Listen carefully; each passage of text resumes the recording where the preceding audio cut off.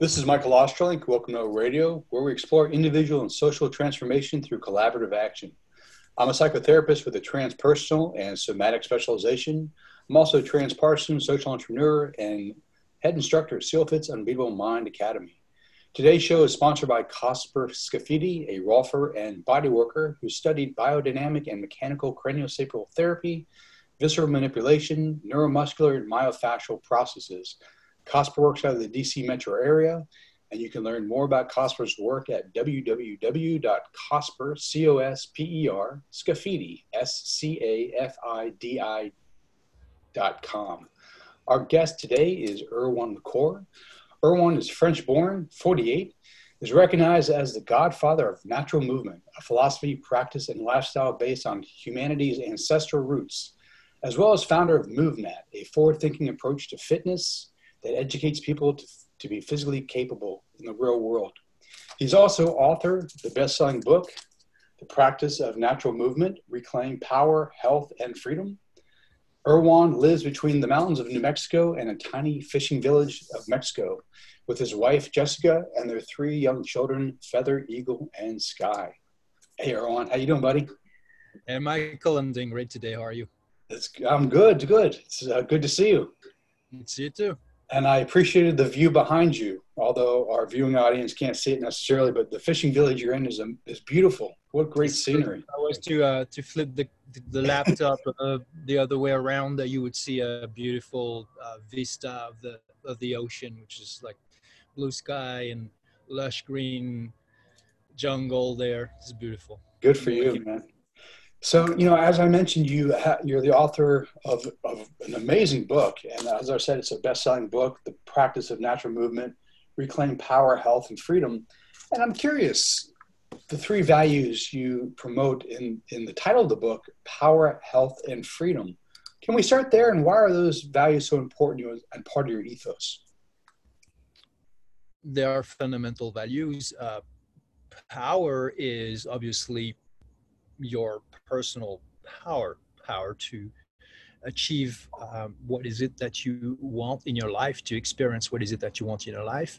And so that feeling of empowerment, when it comes from within, comes from yourself, as opposed to expecting it from some other group or policy or government or not, is the first form of power everybody needs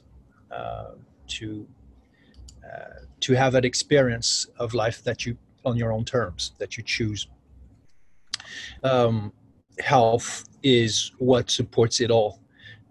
Health is what supports you to stay alive, not only to be alive, but to really enjoy life at its fullest, and also to have the resource, the physiological, the health resource to bring about your projects and to have the kind of experience that you're looking for. It's the pursuit of happiness on your own terms. So you need to be healthy to sustain and to have the power to sustain that pursuit of happiness, which is in fact freedom. Nobody's going to tell you how to pursue happiness, what is going to make you personally happy. Nobody should dictate that for you, but also nobody is going to do it for you, to choose it for you. It's everybody's personal quest. How do I make myself happy and satisfied in life? Now, that's the freedom that we all have to determine what particular experience of ourselves in our life, of the world, we choose, and then to manifest it, to bring it to our own reality. So that freedom, when you are healthy and where you are empowered, you have a much greater ability to actually reach that experience. So that's why it matters. It's all intertwined values. And those 3 values, it's really interesting to hear you describe them and define them for us, are kind of ground values for you looking back at your life and the life you've lived to date. Because you've had some, pretty amazing experiences that have led you to create MovNat, to have a whole lifestyle, natural movement, lifestyle movement that you're operating within. Talk to us about what led you down this path originally. Um, it's a circumstance. It's a combination of early childhood and teenagehood circumstances which I did not choose. We don't really choose any of that, right? What family we're born in, our ethnicity, our social status, or that which of our parents, and what is it that their value system that they share with us that sometimes they impose on us, or lack thereof. Actually, all of that is when you're a child, you don't decide any of that. You're like a little sponge, right? My background, the circumstances that influenced me is that I lived close to nature, really close to nature, and my parents were always going on hikes. We were going on hikes, and my dad was pushing me to actually climb trees and scale up boulders and crawl, and he was doing it with me and with our siblings. So he was showing an example, and he was consciously or not pushing us to become stronger, more capable, more brave, more self-confident through that natural movement behavior and experience. That was a beautiful thing. So that's a major influence right there, because not only that's what my parent would encourage me to do, but that's also what my own nature wanted. I loved it. I wanted that. Now it was blissful to me. It was empowering to me. I felt free. So here's the thing. Um, when we're a little child and then a teenager, we don't choose much. And then we start to form ideas, a vision for who we want to be and what kind of experience, what kind of life we want to have. And that is where um, a lot of us, if not all of us, pretty much feel somehow bullied by the limitations of conventions, of social conventions, right? Sit, behave, don't talk like this, talk like that, don't choose this, choose that, don't think like this, think like that all the time. And there's not a lot of place for what I call natural movement, actually, which is the whole scope um, of our ancestral, universal, evolutionary, instinctual, physical, movement skills. We're talking about hiking, jumping, landing, balancing, crawling, rolling, getting up, getting down, hanging and climbing, lifting and carrying, throwing, catching, swimming, some, self-defense, grappling, striking, all of that. We all do it universally across the planet. All young kids do it without any instruction. What happens quickly is that it's taken away from us. It's not something that fits the agenda of society, schools, education, our parents and all. It's very, we are not growing up for the most part. We're not growing up in nature. We can't go barefoot. We're not allowed to get dirty. We're not allowed to take risk, to go play, to explore nature, to play with mud. All of that is, for the most part, is taken away from us, especially with young generations that are mostly growing up indoors in urban environments or suburban environments and given to electronics. Yeah. And having to sit all day, right? So that's a reality. So what led me to do what I do, it was not just a love for movement and a love for nature. It was also a big ass frustration with the model of what it is to be a grown-up and reasonable. I didn't buy into that model. I had no desire to join that army of reasonable people who live a reasonable life. And that why I seeked an alternative lifestyle, alternative mindset, alternative value system. My whole life was a resistance.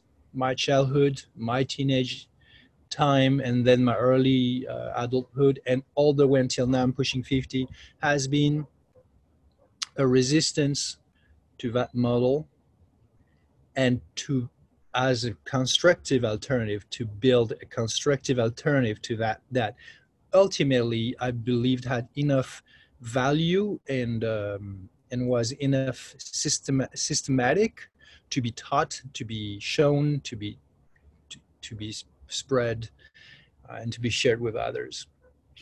You know, one of the many reasons you and I get along, we have a similar It's true. dislike or questioning of the conventional system. But I'm curious, was there a point in your youth or teenage years that you were conscious about your dislike of the conventional system, and that you started building an alternative model, methods, maps, and practices? Or was it a slow process that evolved over time? Or It was a process, but a process that started again very early. Um, I remember going on hikes with my family and like extended family, grandparents and uncles and aunts and cousins and things. And fortunately, they would let me say walk on a wall on the edge of something where, and they trusted me in that sense. That was great, but at the same time, they did not participate. And I noticed that they never participated.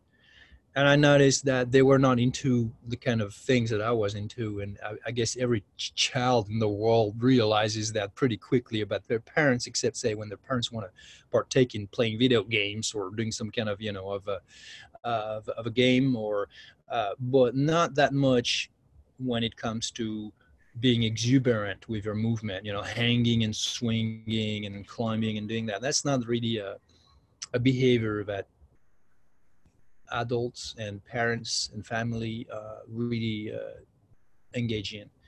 So yeah, very early on, I was looking a little, or literally in a skeptic fashion, looking at those adults and thinking to myself, they're not moving much. They just want to think and talk. That's all we don't want to do. That was not really interesting to me, given that I was seeing opportunities for fun, for movement through fun everywhere, and I just wanted to do that, not to be restricted. And later on, I realized that adults were always sitting, always serious, always putting limitations there and there, not looking very healthy to me, not looking very happy to me. Like I start to sense the diversity of predicaments, of ailments, of afflictions that most of the adult world is dealing with. I was understanding that they were taking all kinds of medication for all kind of mysterious illnesses that I didn't have, and that were pretty much all were on some kind of medication. They were always sitting. Some of them looked depressed, always serious, never laughing. So I that example, I was just naturally suspicious of it. And there's no way that I'm supposed to be like this too. When I grow up, I'll be different. So yeah, I believe my inner voice was already working and thinking, I'm going to do things different. And not surprisingly, as I became a teenager, and obviously we know teenagers are rebellious, I wasn't rebellious in the sense of doing crazy things and putting myself in troublesome situations, but I was definitely rebellious in my outlook on what is life, what is adulthood, what is a good life. And then I started to dig into alternatives, start to read books.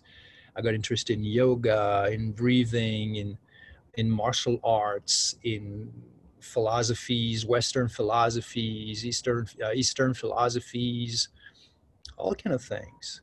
were When there, I was a boy, I read all these books, Jack London, Adventures, history. I read a lot of history books about, history of piracy, history of, Hannibal, and, you know, adventures.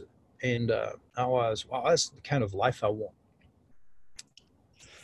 so when I'm hearing you say that there was an inner drive to question the conventional system, You started Yes. playing outside of that system. You read a lot Yeah. of books, Eastern and Western philosophy, practice yoga, meditation. Stoicism, Buddhism, you name Martial. it. Were there any mentors along the way that you worked with to learn new things, or is it mostly through books and experimentation? I would say it's a good question. I would say my first mentor, it was relatively limited. It was my karate teacher. Nice. Um, I started karate at 15, and he wasn't especially, let's say, stimulating me at a philosophical level, but the karate, the principle that I learned were so had such a positive influence in my life, and actually played such an important role even in the way I've designed my method. Because what I've learned with karate, which are principles that you find in every martial art, the principles of deliberate movement, always seeking efficiency, the principles of impeccable positions, timing, sequences of movements, and finding efficiency in creating tension and yet relaxation, and all of those are ways to learn and ways to teach that are common to every martial art, and that are totally part of my method of teaching. If you want, the what I teach is the martial art approach to learning all the natural movement skills that are universal to humans. So if you think that you can learn to make a punch or a kick efficient, then whereas anybody has a basic ability to throw a punch or to throw a kick, but not about that doesn't turn you into a martial artist. Kids can throw kicks and punch, or even an old person could do that. It would not be pretty, it would not be very efficient, but it's a universal ability, right? It's a natural movement. So what is it that a martial art does is teaching you the most efficient techniques to do it. Well, if you apply that rationale and that reasoning to all aspects of natural movement, then you understand that you can learn to breathe efficiently, you can learn to run efficiently, you can learn to move efficiently in all these natural ways, to climb efficiently, to move on all fours efficiently. Every technique, even the simplest movement, can be done inefficiently or quite efficiently. And we demonstrate that all the time, and we teach this to people all the time. And they're very surprised that movement that they take for granted, they either cannot do at all, or they cannot do it in the way they assume they can do it. We show them efficiently, and they're like, oh my God, my movement really is not that good compared to it. So we're the martial art of natural movement, basically, like mixed martial arts of natural movement. So I will confess to being one of those people. I got certified in your system, and I got to tell you, the first day I'm like, I'm athletic. I trained in the martial arts for decades and still fit and all that stuff, and I'm like, I can do this stuff. And Jeff, who was my instructor, he's like, let me see you crawl. I'm like, I know how to crawl, and he's like, let me see you walk and run and lift, carry, throw. Like my technique was horrible. And it was amazing for me to recognize basically what you're saying is like, I could do it, but not properly based on, gravity and my musculature and bone structure and stuff like that. So just learning the basic movement patterns that are innate in us until we learn not to do them appropriately because of our culture and society and other institutions that kind of interfere with our natural movement was eye-opening for me. So I can attest to what you're saying. You wouldn't believe, and that it still remains today, the huge surprise for everybody, because you wouldn't believe, like you said, you're a pretty fit person and you train with some badass guys like former SEALs, and so do I, because not only I have a former SEAL as one of my team instructors. His name is Eric Brown, but I also have trained the SEAL teams multiple times, and actually one of my friend just got retired as Commodore of SEAL team, and first thing he did upon retiring is to come and train with me, which I feel very honored about. That's awesome. Um, and I can tell you, one of those sessions I gave him, and we both know how quality these people are, so gentlemanlike and not what you would think, like no big egos, very very polite, very composed, and very tough mentally and physically, very strong, very prepped.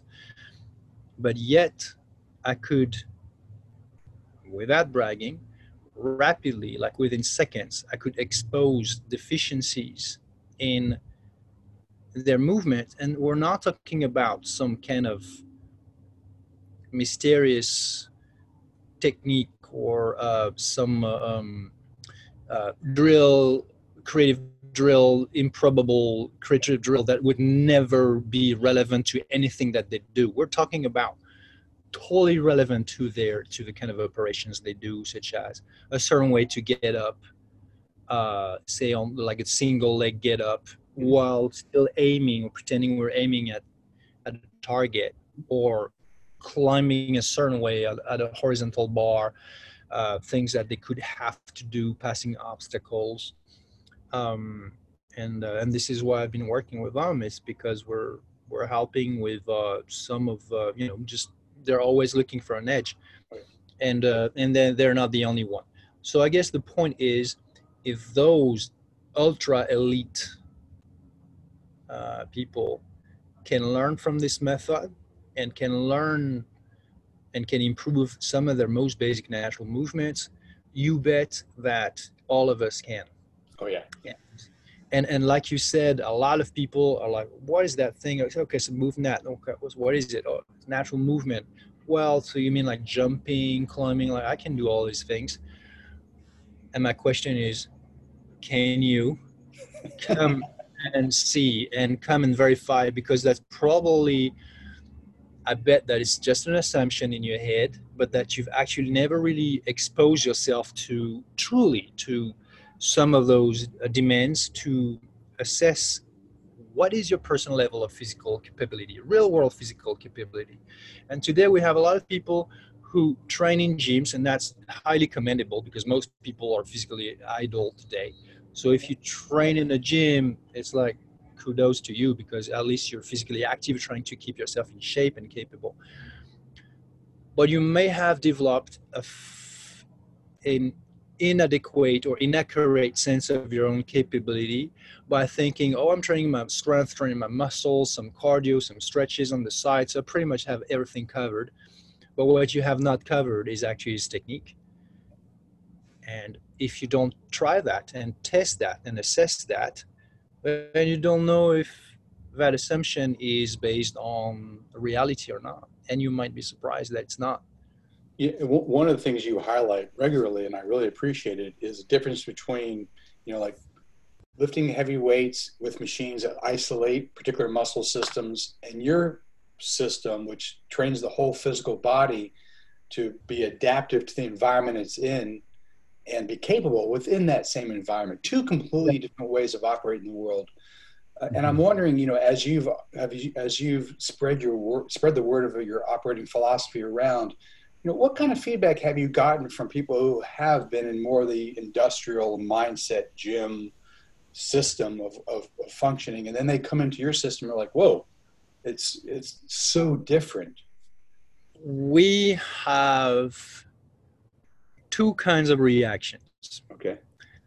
That stem from the same experience. Okay. The experience, number one, that they have is like, okay, I got a lot of work to do. I am off balance. I have problems landing with fluidity or stability or lightness or accuracy or all of that, if just landing safely at all, or climbing there, even though I can do pull-ups, and yet I have trouble climbing on top of that bar. Things like that. There's so many aspects. Or I cannot hold a deep squat, or I cannot hold a narrow base deep squat with my feet together, or I cannot transition from that narrow base deep squat to a sit and back to a deep squat without using my hands. Mm-hmm. So these kind of things. So movements that people never think about, movements that are highly practical, but people don't think about them, people don't train them, so they ignore them. Now, when you're exposed to those movements again and you realize that I got a lot of work to do, you have two alternatives. One is be, okay, it bothers me and I want to fix this. I'm going to train that, which is basically realizing that you don't want just the image of fitness. Yeah, yeah. You want the actual function. You want the actual capability. You just don't want to look fit. You want to be actually fit, means that you can do real things in the real world with your body. You can operate it efficiently. Other reaction is denial. Let me give you an example. It's just to be like, okay, I'm out of my comfort zone and I have to decide if I want to expose myself to being discomfortable again. Whereas if I just stick to my drills and I can decently bench press or heavy squat at the gym and I look good enough, why bother? Why try to do all these little movements that basically, little movements that are actually essentials in many situations and that really are the true expression of real physical capability, not just the image. And some people just want to stick to the image. So the example I'll give you is that literally months after I moved to the US, 3 CrossFitters reached out to me and wanted me to train them. I'm like, sure, I'll do it with pleasure and for free. So we have an appointment at a park. It was in Texas. And these guys show up and 2 of them are like really like buff looking, really jacked. And the other one is like a super muscular guy, but like more lean, smaller frame and all. Anyways, before we link up, it started to rain a little, to drizzle. They called me to say, hey, are we still on? I'm like, yeah, why? Well, it's because it's raining. I'm like, okay, yeah, it's not really a problem. And I was very surprised. And then I knew that they were all about competition. They're all about measurement, timing, and competition. So I'm like, okay, I'm going to give them a simple what I call combo. So it's a sequence of movement, and we're going to all do it for time. We're going to measure time, and then we'll see what we can improve on this. If I knew that they had strength, they have stamina. So I thought, okay, maybe there's going to be some technical issues that I can help with. So here's what was the deal. Those playgrounds when you have those swings, and the structure is made of like big pipes, like they look like metal pipes rounded like this. And so you had to jump and grab the top, which was freshly painted, so very kind of slippery, plus a little of a drizzle, a little wet. Find any way you wanted to climb over, jump on the other side. First, before you did that, you had to toss a boulder that was not massive, but it still was heavy enough that you could miss clearing the bar. And once you climb down or jump down, whichever way you wanted, you had to toss it back and do that for 10 times. So basically, it's a very simple sequence, right? Okay, so what happened is that the first person jumps and reaches and tried to do a keeping pull up and didn't have a grip strength to actually hang there, because that was not a regular metal bar that's like, like that small, and you could, use your thumbs to grip and all that. It's like a more like open hand, almost, a rounded grip like that. So find themselves like that and try to tip them. Hey, try to lift one of your legs. I'm going to teach you a technique on the go, because I don't want to see you stuck there. There was no amount. He didn't try anything, and then he climbed down and he was done. Quit. The second guy tried to climb over, and I gave him the tips, and he tried to lift his hand, his leg, and then I say, okay, now you do this, you do that. He didn't have a technique. It's very hard to do, even if you could do a muscle up, which I call a power up. It's very hard to do it on a surface like this if you don't have grip strength, because you start sliding, and so you cannot generate power, right? Because your grip strength is not strong enough. So despite my attempts and my tips, he could not manage to get on top once.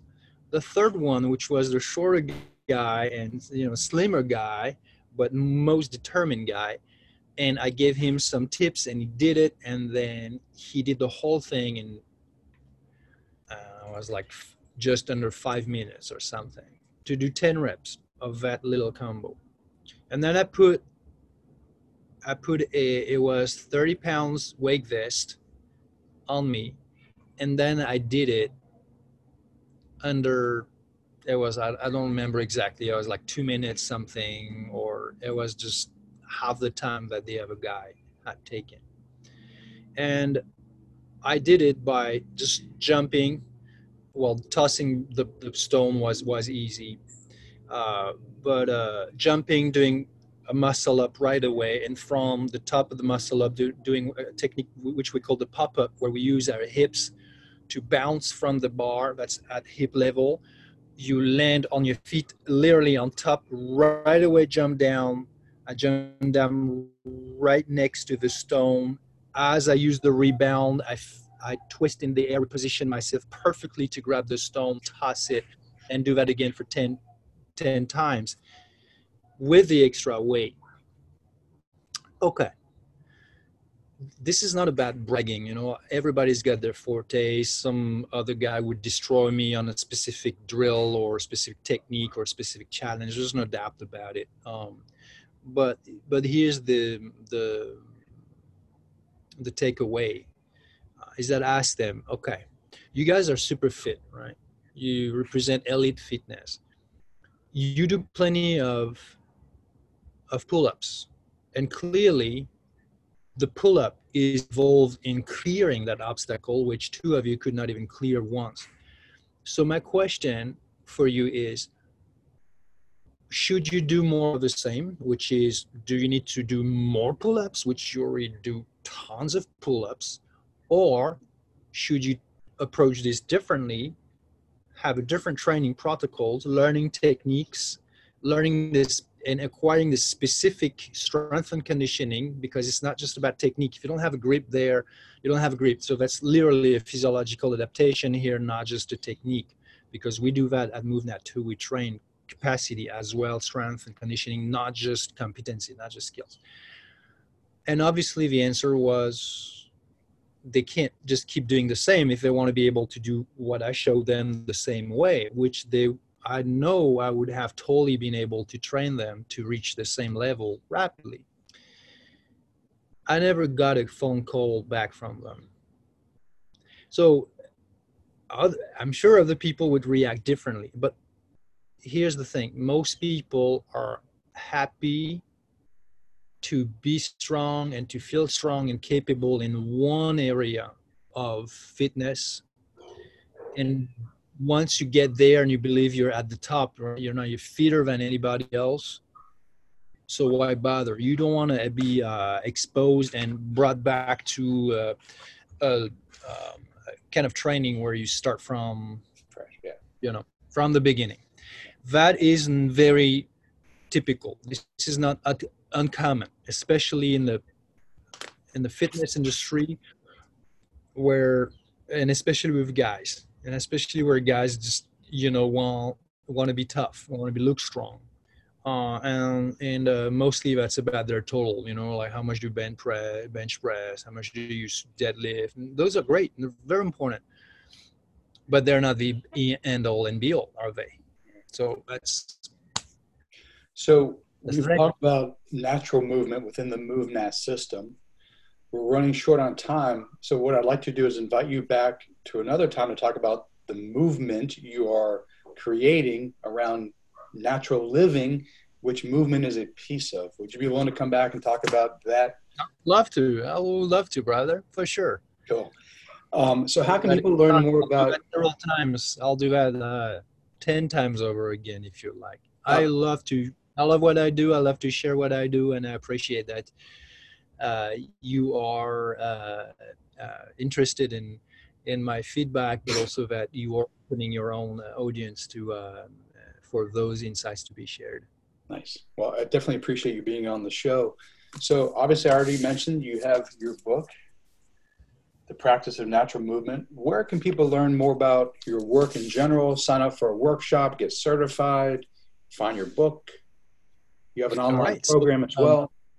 So the book itself is published by Victory Belt, same publisher as the Paleo Solution by my friend Rob Wolf, or same publisher as Becoming a Supple Leopard by my friend Kelly Stack. And it can be ordered on Amazon. It's, I think the price is at the moment like $35 or so.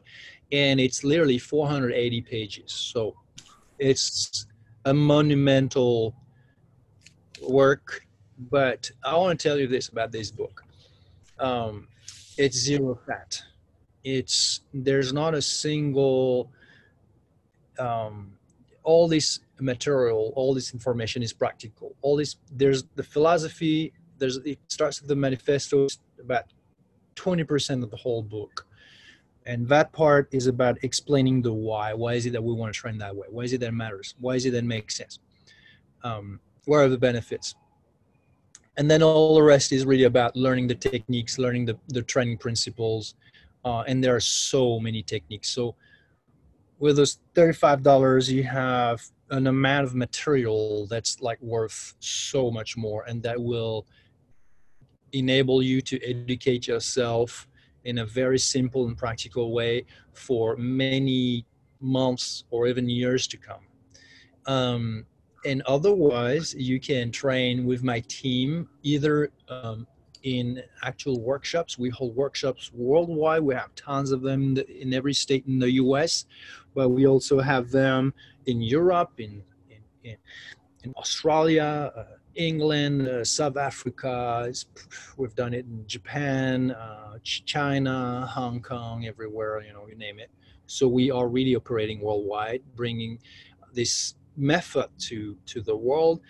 You can learn, you can pass a certification. So when you learn to teach others, you even learn better how to do the movements yourself. It goes deeper into understanding and how to teach those movements. And you can also do online training. So if you want to be trained online because you don't have a lot of time, because you live in a certain place, and you just want to do it online, we have our instructors will have a specific program designed just for you, depending on your personal objectives or special needs. What's the website? Excellent question. It's MovNat.com, MovNat. So MovNat.com. MovNat is the official certification for that philosophy and practice, which I've coined as being natural movement 12 years ago now, and it's taking the world over. Yes, it definitely is. Erwan, thank you so much. I look forward to having you back to talk about the movement within what natural movement was in a larger natural living movement, which you're espousing as well. Definitely encourage folks to check out your book, to do a workshop, train with your trainers, become certified. It's amazing. As I mentioned earlier on, I got certified too. So I've had the honor of training with some of your folks and learning the method. And it's an amazing process to be part of. So thank you for your time. I wish you much success and look forward to having you back on O Radio in the near future. With great pleasure, brother. All right, Thanks, Michael. Likewise.